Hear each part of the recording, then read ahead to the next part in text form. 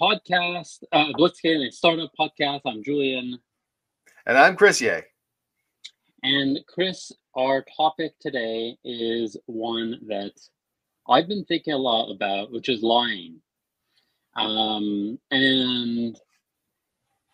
I guess part of the reason why it's something I've thought about is like in the kind of like zeitgeist, there's this sense that entrepreneurs lie all the time. And then there are also examples that I think I can point to of entrepreneurs at least somewhat lying.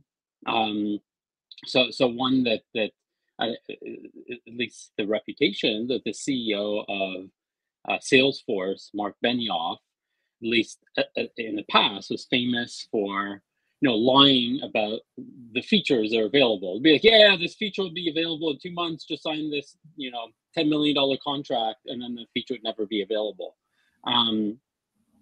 So that's my impression of what is at least done by some people or perceived to be something that a lot of people do. And on the other hand, my strong belief is that you just should not lie. My experience has been that when you do lie, it really does, undermine you, in many ways that people don't realize. So I guess my assumption is there's my understanding of what people mean by lying is incomplete or imprecise, or maybe I'm right and other people are doing things wrong. But what's your initial reaction? Well, first, I do want to say something for the listeners, which is anyone who is about to complain that Julian is using earbuds and the sound quality isn't quite as high has to understand that we've been trying a whole variety of different options to try to eliminate this bizarre interference we've been getting on the recordings. And this is actually the best option we have. So please, no one blame Julian in this case, because we've been experimenting and this is the best thing we can do for today. Yeah, it has been my fault in the past, but I think here it's the software's fault, or it does seem to be the case. So, and I've been too sick to properly troubleshoot it. So, and that in itself is, in a very meta way, a commentary on telling the truth, because there are a variety of forms of lie that you have to be concerned about. And I think that where you stand on the continuum and where you end up going is to some extent largely up to you. But I will give you my personal belief about where it's best to be on the continuum. So, Julian, when you first talked about lying, you talked about something that is, classic Silicon Valley mantra, which sounds better than lying, but basically says you should lie, which is fake it till you make it. And the reason why fake it till you make it is a Silicon Valley mantra is because it has been very successful for a number of folks. You mentioned Mark Benioff at Salesforce. Listen, Mark Benioff learned it from the master himself, Larry Ellison, the founder and chairman of Oracle, one of the richest men in the world, owns a private island in Hawaii. And Larry Ellison was famous for this, right? When other people might exaggerate, Larry would flat out lie to get the deal, and then count on being able to deliver before the lawsuit came through. And it worked for him. Oracle dominated the database world because of Larry's extreme hardball tactics. And he, again, has a private island, like literally an entire island of Hawaii that he owns himself, and that only his invited guests can go to it. So he was wildly successful as a result. And so people look at this and say, wow, fake it till you make it. Isn't that a great idea? Well, yes and no. Fake it till you make it is something where in the end, if you make it, you may be okay, but you don't always make it, or at least not in time.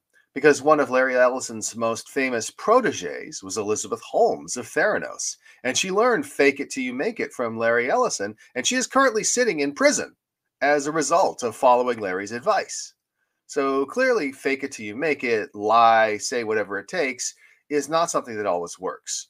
right? This is the same lesson that people sometimes draw from somebody like Donald Trump. It's like, oh, the truth doesn't matter. I'm like, well, sometimes it doesn't matter. Sometimes you get away with it, but I don't think that that's true in the long run. I think that if you go throughout history and look at the number of politicians who've been undone by various lying scandals, that's a lot higher than the number of politicians who succeeded by lying blatantly and getting away with it.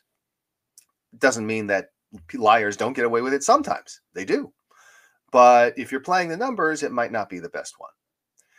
But that blatant kind of lying, fake it till you make it, is only one point on the spectrum. I would say that there are, it's not even a single spectrum, right? It may be several dimensions. The thing that we could have done on this broadcast is another form of lying, which is lying by omission. So, for example, if I wanted the blame for the sound quality to fall on you, Julian, for some sort of perfidious purpose, I could have just kept quiet. I could have just let them believe, oh, Julian doesn't care about sound quality. He's using those earbuds. Gosh, I wish Chris Ye would speak up and say something, but he's too nice.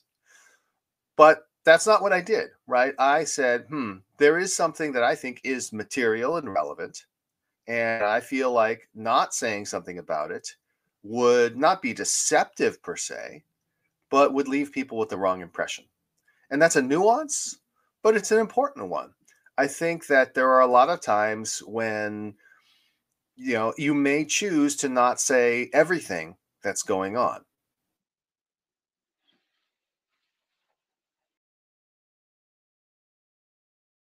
Entrepreneurs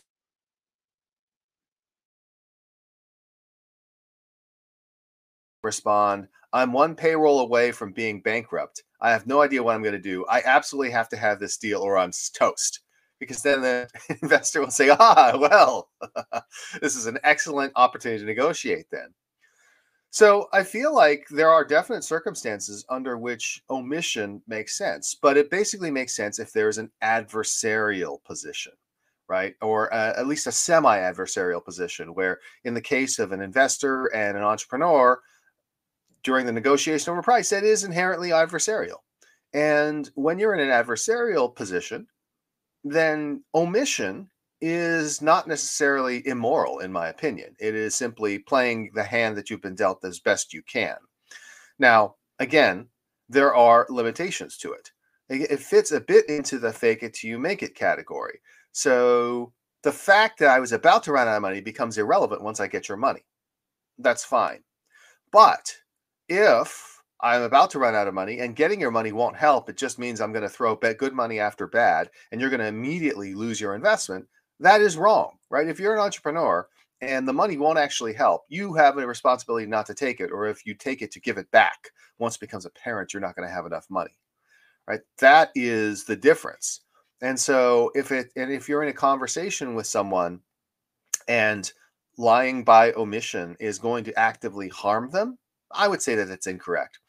So now this is great. We're getting a meta point here. A meta point here is regardless of the nature of the lie, even the so-called white lies, if the lies lead to harm to the other party, then you should not tell them.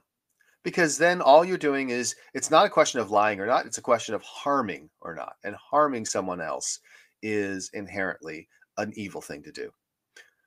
So I've got a bunch of other gradations, but I've been talking a lot, Julian. Do you want to get in on this?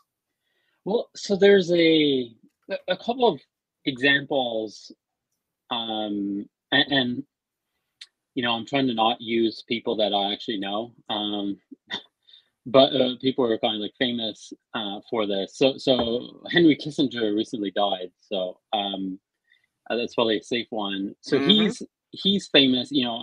I worked in politics in a first career, and there was kind of like the Henry Kissinger approach to organizing events, right? And the Henry Kissinger approach to organizing an event or a lunch or whatever is what he'd do is let's say if I wanted to meet you and I wanted to meet,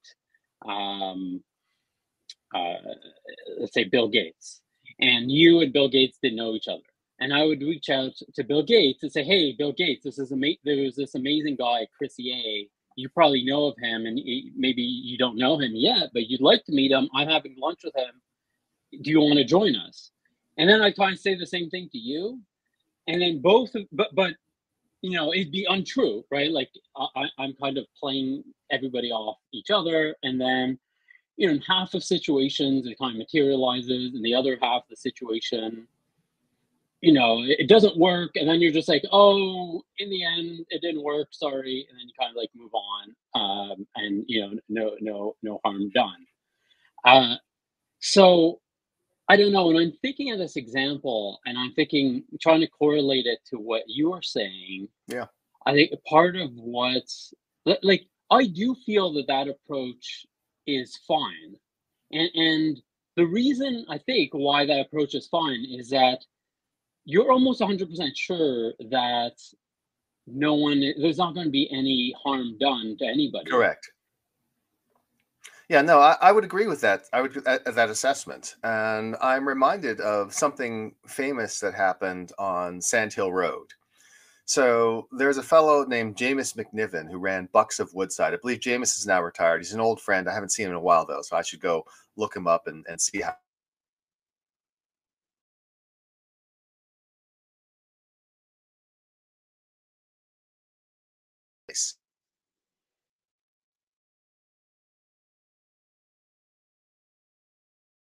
Sponsored the Sand Hill Road Derby, where the various venture capital firms and schools and other folks like that would basically create these carts that they would race down Sand Hill Road.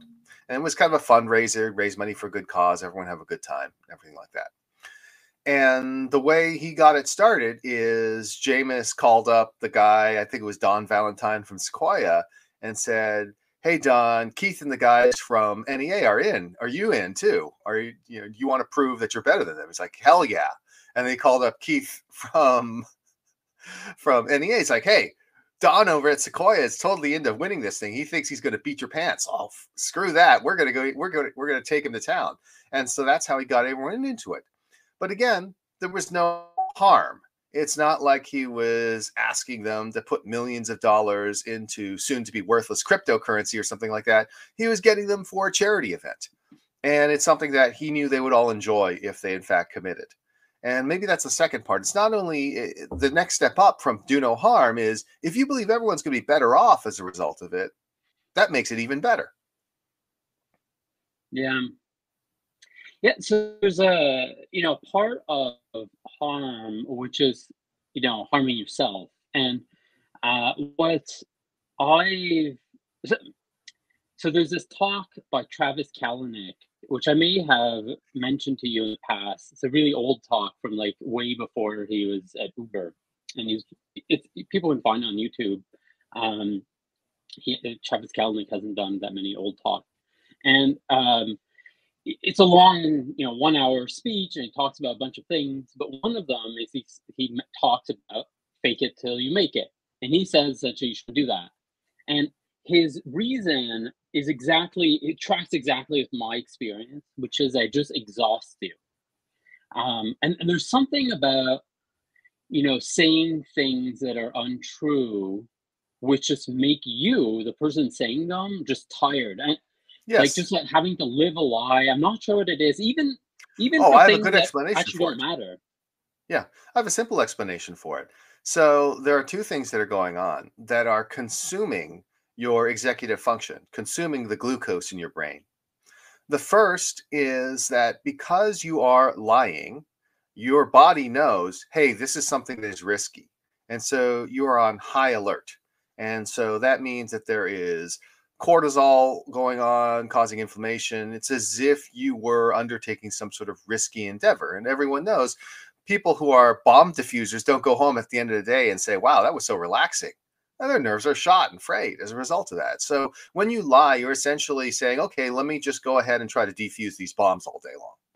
The second thing is, in order to remember the details of the lie, you have to hold them in working memory. And holding things in working memory also consumes glucose.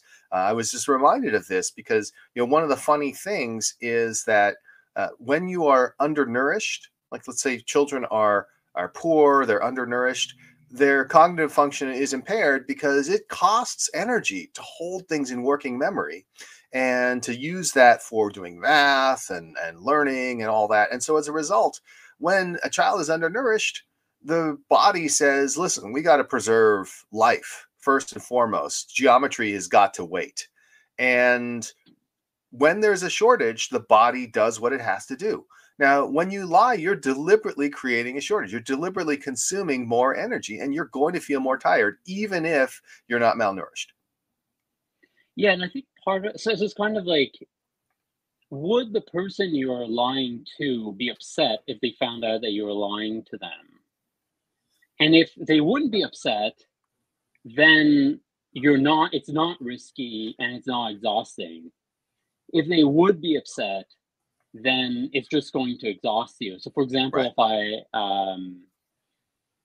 don't know, like when we were starting our podcast, we would reach out to people and say, like, hey, do you want to be a guest on this podcast? And we'd list the people who were confirmed guests. And, you know, they're semi-confirmed guests. One of the Right. people that we had as a confirmed guest was David Kenny, who did end up becoming a guest like a year later. Like he said he'd do it, and then he's kind of like, ah. And then the other person that said they do is Arthur Sadoun, who's the CEO of Publicis, who it didn't really blow me off. I followed up with him. It still didn't make sense, and we didn't make it happen because I didn't want to bother him about it. Yeah. While with David Kenny, it did, right? So, when I said Arthur and David, who are Fortune 500 CEOs, are going to be on this podcast, I mean, it wasn't really true, but let's say if somebody found out that it wasn't true, they wouldn't care. They're not going to be like, oh, this Julian guy, like, he lied to me about Arthur Sadoun and David Kenny. Like, they're just not going to care, and I'm not going to be, like, exhausted from having to worry about the fact that they might feel that I'm dishonest. Like, is that the right way to think about it? Yeah, I think so. But I think it's also going to fall into the category of this next nuance, which is what would the party being quote unquote lied about say? And if somebody had called up David or Arthur and said, hey, I'm thinking about going on this Blitzscaling a Startup podcast, and Julian says you guys are going to be guests on the podcast, they say, yeah, absolutely. Because it was Right. their intention to be guests. It just didn't happen to occur. But if instead they're like, Julian who? That would be very bad. And I'll give you an example of this. A number of years ago, and then the names will be withheld to protect the entrepreneur in question. There was an entrepreneur I was introduced to by a mutual friend, very bright young man. And he asked me for help with his startup. And I gave him some great advice, I think, in terms of how to position the startup and get people excited about it. And then the time came when he wanted me to potentially invest. And I said, well, David, this means I have to ask a series of questions now, because before I was helping you as a friend, giving you the best advice I could. Now I have to put on my investor hat and deeply investigate. He's like, oh, yeah, no problem. And so I said, okay, great. Here's what I need. So you mentioned you mentioned that you're bringing people into the rounds. Can you give me a couple of names of investors? And you also mentioned these customers. Can you give me the names of the customers? And what he did is he told me that one of the people who was investing was Don Hutchinson. I'm like, Don, I know Don. Sure, no problem. And then he said, we're selling the product to Stanford and Berkeley. I'm like, okay, great. Give me those names. And then I called up Don and I said, hey, Don, it's Chris. He's like, oh, yeah, what's up? He's like, hey, I hear you're in this deal. And Don says, funny, I heard the same thing about you. I'm like, oh, okay. Again, not necessarily hugely damaging, but already this is a warning sign, right? If Don had said, yeah, I'm looking at it and I heard that you were looking at the deal, that's fine. If he said, oh, I heard you're in the deal, that's a different story. Right now, it's gone over the line. And then I called up Stanford and Berkeley, and they're like, oh, yeah, we know him. We know David. David's great. We're never going to be customers. Oh, yeah, Stanford's like, hey, we're pretty big. We do our own thing. Oh, okay. I went back to the entrepreneur and I said, I think you're headed down a wrong path because, I did some like very basic checking of references, and your investor is not an investor and your customers are not customers. And he's like, but these big name firms are investing in me. They've already committed. I'm like, well, they may do that, but I won't. And I would just advise you to consider that this is a bad path. You are telling lies that are easily found out by anyone who spends 20 minutes on them. And it may be that there are enough careless investors to allow you to finish the round. But I don't think that those are the investors that are really paying close attention to your business. Anyways, he did end up finishing the round with money from a bunch of big name investors.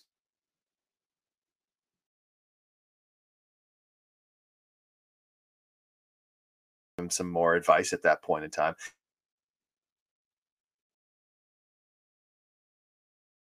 And later he came back to me and said for advice. And then even after that, he introduced me to another company that went on to become very successful, though I didn't invest. And he introduced them saying, listen, when I was an entrepreneur, Chris was one of the only people who told me some hard truths I needed to hear. And he told them to me, even though I wasn't grateful for them at the time, I am now. And, you know, he's someone whose judgment I trust. So that's an example of that sort of lying being a big negative. But it didn't mean that it was necessarily the end of the relationship, because he was a young entrepreneur, and young entrepreneurs read these things, fake it till you make it, and whatnot. And, you know, he got burned and he learned from it. And therefore, we were still able to have a relationship. But that's why the fake it till you make it on things that are easily confirmed or disconfirmed is such a bad idea. Yeah, it's a strange thing, right? Because uh, uh, I had so my last business, as you know, Chris, was a kind of enterprise SaaS business. So that meant Hmm. we would sell to large companies, and those large companies have ridiculous requirements from an information security point of view, and especially in your first year as a business, like Yeah, honestly, it's impossible to keep up, right? So it's like you need this policy and this right. policy and this policy, and often you can. So for most of the stuff, like you can just have a conversation with Yeah, the person, say, hey, we've only been around for a year, we don't have all these things, but are there any? But we are working on them, and are there any of them that would be really a priority that we should work on so as to get this one deal done or whatever, right? So right, the things like that, where you try to not lie, right? right. And and then there are things where it's like you need to have a policy for this. And the way that I would do that, I'd never lie about the fact that we had the policy. I would No, you would make a create the policy policy. and then you'd be truthful. Correct. My policy was like a half page, and I would just Yeah, like email it to everybody on the team saying like this is our policy attached, and it would just be a half page with like some common sense things everybody already knew. And then, well, that was our policy. And like, was that really a policy? I mean, it was. no. The fact that But you yeah, sent it made it a policy. Look, this is something that fits into the category of where you stand on that spectrum again. I've responded to many an enterprise from a large company in my time because I've been a long-standing, for many years, VP of marketing at various companies, which meant that I had to deal with some of the largest companies of the world as customers. And these customers send you these gigantic RFPs that are like 40 or 50 pages long with all these super detailed questions. And I think that, what you mentioned is absolutely okay, which is they ask if you have a policy, you implement the policy, and then your answer is yes. No problem. Now, the trickier one is when they ask for something you can't just implement like that. And that's where one of the things I would do in responding to these RFPs is, I think, classic politician tactic, which, some people may find questionable, but I think is okay in these circumstances. And I'll explain why, which is to answer the question that you can answer, even if it doesn't specifically address what you know to be the true intent of the question. And that is because these RFPs are largely a question of check the box. The individual elements of the RFP are not of equal importance. This is just something that they have to do to go through to get their policies to work. And so what I do is I provide an answer, and that answer is truthful. And that answer may not be the answer to the question that they asked, but if they accept it, then I'm like, okay, you accepted it. That's fine. Right? I'm not willing to lie, but I am willing to answer a different question or to be as persuasive as possible in order for people to use spin, if you will, as the political term would go. Because again, it's largely a check the box exercise. Yeah, and I'm thinking, I like thinking back to what you were saying about like the harm component, where, so let's say dedicated, we did sales tech. So like it's not, we didn't deal with very sensitive data, right? Hmm. And the only thing that businesses could actually be very concerned about is that the way that Salesforce's API or integration worked is that you had to give read and write access. You couldn't give only write access. We only needed write access, but we needed to get read Read and write access. access. Yeah, just because that's how Salesforce was Yeah. structured. It wasn't possible to do otherwise. We never used, like actually on our end, we could not read. Like our system was not like, I guess technically we could have built our side and be able to pull the data, but we couldn't, right? Like Got it. we didn't and we wouldn't, and there's All no you reason needed for us to was do it. write access to be able to add the leads. You didn't need Correct. to read access, but you had to get the read access anyways because that's how it was Well, structured. they had to give it to us, Yeah. and we didn't have the technical ability to to use it, right? So it was actually pretty low. Like a lot of the boxes we need to check Hmm. actually were not necessary Yeah. because of this, right? And so even if we were stretching the truth a little bit, it's like, look, in the end, it's not actually ever going to create any problems for Well, you well, because you're let me give you an example. So let's say there was a question which is, uh, do you take steps to protect the personally identifiable information of your customers using the following X, Y, and Z techniques? And you don't have personally identifiable information. So you're like, your answer would be, um, there is no danger, like you could write as a response, there is no danger of personally identifiable information being leaked, and all necessary security measures have been taken, which is to say zero security measures because you don't have the information. But you can write something like that that is all technically true, even though it is not specifically addressing the question. That would be an example. and that would be sufficiently honest. While I'm going to take an example of another business that I know of well, where they're essentially a database where the whole point of the database was to be GDPR compliant, and it Hmm. was a whole compliance database product. That was the entire thing. That was their offering, and they didn't have any of the compliance. They're just Just a flat out database. lying. Yeah, and and what would happen, I don't know what would actually happen, but presumably the reason why businesses were engaging with them or buying their product and paying a premium for it instead of just putting data on some AWS server is that it actually mattered to the business in some manner whether the data was stored in a compliant manner or not. Either that Right. meant that there were actual risks or there were, they could get sued or whatever. So if you're that business and your entire product is to help people be compliant, and then you stretch the truth, well, you're exposing them to potential harm. Well, for Correct. me, I'm not. That's right.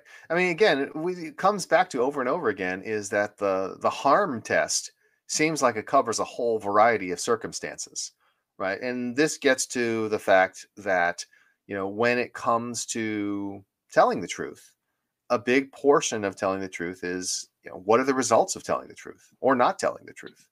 And the interesting question then becomes, are there times when you specifically do not tell the truth in order to in order to prevent harm of some kind? And I think that this falls more into the category of the so-called white lie. Like if somebody asks, and it won't make a difference, oh, what does so and so think of me, or what is their true opinion of me? And if you know the answer is they think you're a fucking clown, and you probably don't want to say that. You probably want to say, I don't think they're that positive on you, right? I think that there's ways to spin it and nuance it in order to minimize the harm done while still conveying to people. You don't want to tell the person, no, they love you. Well, that's a problem because then they'll go to that person and that will be an issue. You need to convey the actual valence, but not necessarily the magnitude. And you don't have to use the specific language. Yeah, that's a segue into something else I want to talk about, which is like when should you lie, right? So let's say um, I'm going to go into the United States, in a few months, Hmm. and I'm going to go through customs Hmm. and or immigration, and they're going to ask me questions, and there's a way that I could answer their questions that would make it so that they don't let me into the country. And there's a way I could answer those questions where they will let me into the country, right? Right. And definitely in that case, I should answer the questions that, like, I should say, like, hey, I'm prospecting and doing business meetings to potentially in the future open a business somewhere that might do business in the United States, and I'm meeting Hmm. investors and lawyers. That's what I have to say. Yeah. But I could, and that's true. And but it's kind of not true because I'm actually more on. Like, if I was being really honest, I would say I'm coming here to start a new business, and then they'd be like, "Okay, you're not coming into the country, right?" So that's a situation where, like, I could be maximally truthful, but that probably wouldn't be advisable to kind of Hmm. like only care about being, telling the truth, the whole truth. Um, and so what would be the framework you'd use to know, like, hey, this is too truthful? This is an excellent one because it allows us to touch on something that was I learned from our patron saint Reid Hoffman. Mm. And we're talking about PayPal. And Reid, of course, was a founding board member of PayPal and then executive vice president, which basically meant that he was the chief troubleshooter for all the things that came up. And that involved dealing with regulators as well, which was a thorny issue. And the approach that Reid took towards these things is he said, look, we are okay with things where we are technically in violation of a regulation of some kind if the regulation is foolish, and we are going to get that regulation changed, and doing so will benefit the consumer overall. It's basically the harm principle at work. And in your case, if you are talking with the folks at immigration, the policy the United States has is a dumb policy. It harms the country. And since you have the ability to answer it in a way that is truthful, that is also going to get you into the country and benefit you and the country, then you should do it. It's as simple as that. Yeah, so it's like essentially you want to be maximally truthful while also maximizing the goodness created for the other person, and also for yourself. Yes. And there's definitely a balance. Like, there's a pull between these different things, but you don't want to be like totally lying. You don't want to be totally hurting other people, and you don't want to be totally hurting yourself. Right. And you want to find kind of where these intersect, a lot. Yeah. And by the way, this also reveals an interesting nuance, which is the person asking on their own behalf, or are they asking as a result of some sort of policy or rule? Because when somebody asks you a direct question themselves for their own purposes, it's a little different than some government functionary asking something that's been written to a code book somewhere. And I think that it is the case that if somebody is directly asking you, it's a little harder to evade versus someone who's really not going to probe that hard. And so that's a practical question, which is how hard are people going to probe into the story? And that determines, just how detailed you need to be. Because the harder someone's going to probe, the more difficult it's going to be. Like if you have a US attorney probing you, like a Southern District of New York, and you're in a court of law and you're under oath, guess what? You better tell the truth. Yeah. And you better make sure that everything you say is 100% true. But under other circumstances, if you're at the customs area and there's a board customs official who is asking questions in a monotone, then the imperative is much less. You still should be truthful, but you have a little more wiggle room. So maybe a good final point is, when should you tell the truth, which is kind of sounds like the same thing, but isn't the same thing, Yeah. right? And here's an example. On So let's say I am interviewing a candidate to hire them, Hmm. and I do a whole process to get to know that person, right? And I'll do like I'll interview them, I'll do references, and I'll learn about them, right? When I'm doing that, I'm looking like to figure out if they're a fit, they're the right person. This is the right context for them to be working, right? And I might learn something about them where I figure out actually I don't want to work with them, right? So something that often comes up because it's hard to suss out early on is people are good at team, right? So people are like really good at like seeing the best in other people and then just like channeling these other people through themselves, right? Hmm. Jeremy, who we worked with, is really amazing at that. And most very often when I try to hire people, like that's the reason why I end up not hiring them because I think they're not good enough at team because few people are good at that and it's hard to figure it out. All right, so this happens to me all the time. It's like, hey, look, this person's super smart, super driven. They check all the boxes, but they haven't learned the hard life lessons that make them a really good team player. Hmm. And it's just not a fit for me. That might be a fit for others. Right. Now, I would like my policy, and maybe it's wrong. You can tell me. Is I just blanket give people in that context no feedback. Like I will not tell them why I'm not hiring them, and the reason is that I actually don't think my opinion is valid because I haven't worked with them. Like maybe they are amazing team players, and I might just be wrong, right, to believe this, and my level of certainty is low because I have never worked with them. So just as a blanket rule, I never give anybody any feedback on anything that I learned during the evaluation process. If I hire them, they worked for me for at least a few months, then I'd be happy to do that. So right, the counter argument would be like, well, maybe this is really useful information for them. Like maybe no Hmm. one's told them it's important to be a really good team player, right? So so I don't know, like when should you be telling the truth and when should you just essentially be quiet? Um, and how do you think about that? So this is one where the cost of telling the truth is relatively low if you circumscribe the conversation, and in which case you might derive benefit by building your reputation with this person who may come around and work with you again sometime in the future.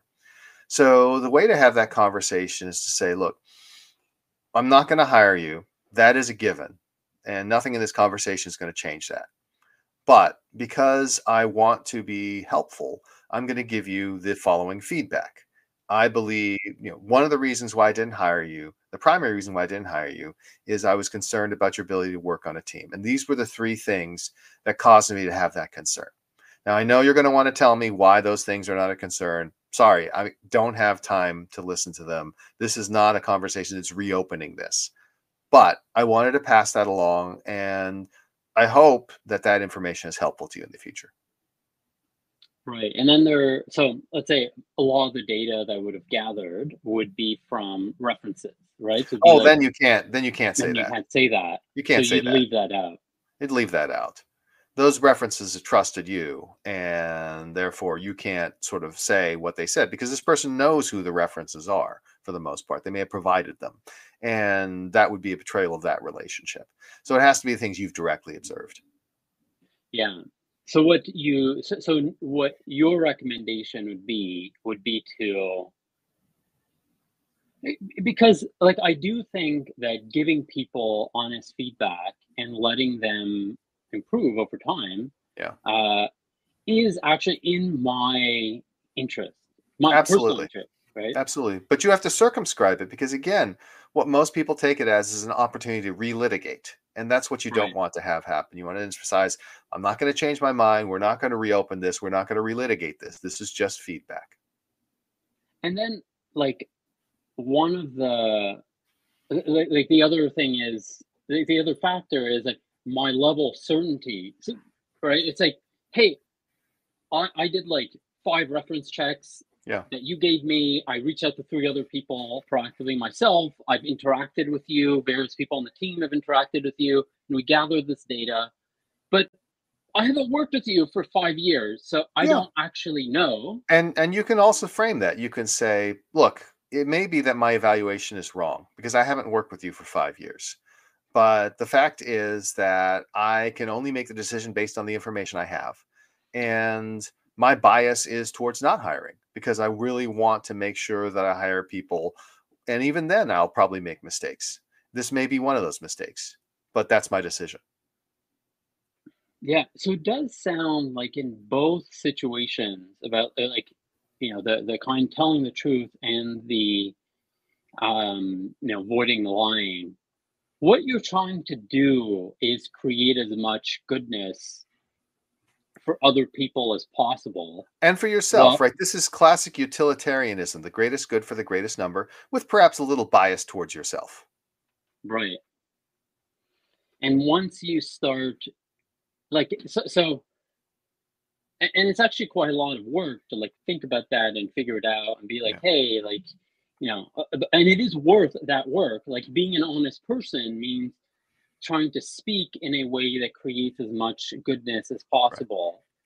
Um, and then, and you're trying to create goodness for others, trying to, for the other people that you're interacting with, for society in general, for yourself.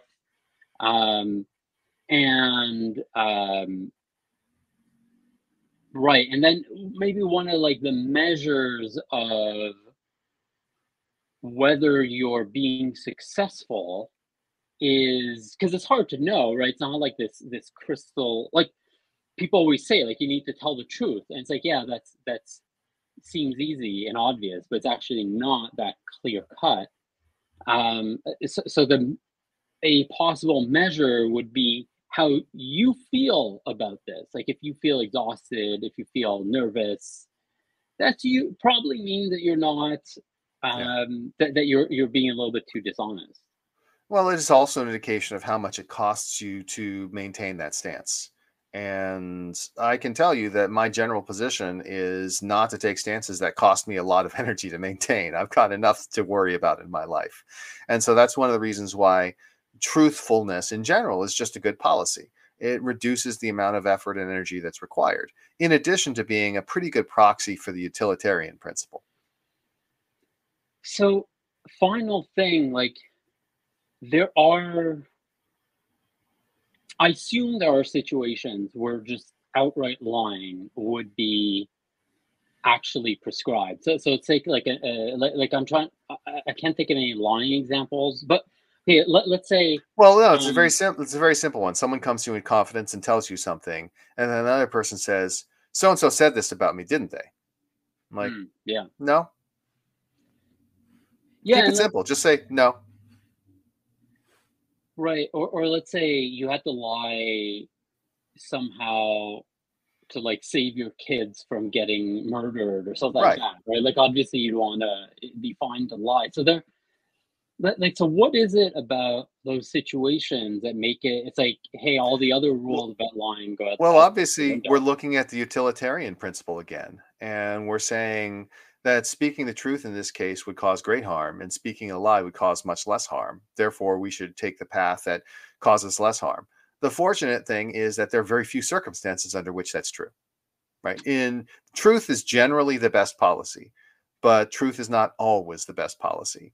And again, one of the different things I want the listeners to keep in mind is that you have to be intellectually honest with yourself. It's very easy for somebody who has listened to this conversation, who is a sociopath, to then self justify all their actions because they're like, oh, yeah, no, from a harm perspective, this is not really big harm. This is better for me, et cetera, et cetera, et cetera. You have to actually look at this in a fairly objective way. Even if others might disagree with you, you have to try to do it in an objective way that does not reflect all the biases that you have. Yeah, and you also want, when in doubt, to be overly honest. Um, and if you're not sure that you're being overly honest, you probably are not, and you probably should be more honest. Like it's just so easy to get pulled into that because Yes, it's and there's expedient. there's there's a principle behind this as well, and that will be our final point, which is that the reason why you should have a bias towards truth is because consequences are sometimes difficult to know.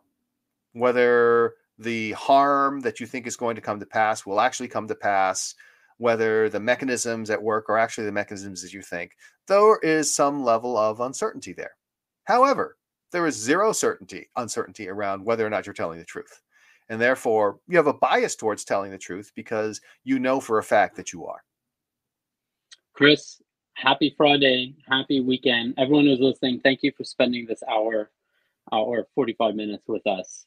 Obviously, you have lots of other things you could be doing, lots of other podcasts you're listening to. So we love that you give us your time. So, Thank um, you as always, Julian. It's a pleasure, and that is the truth. bye.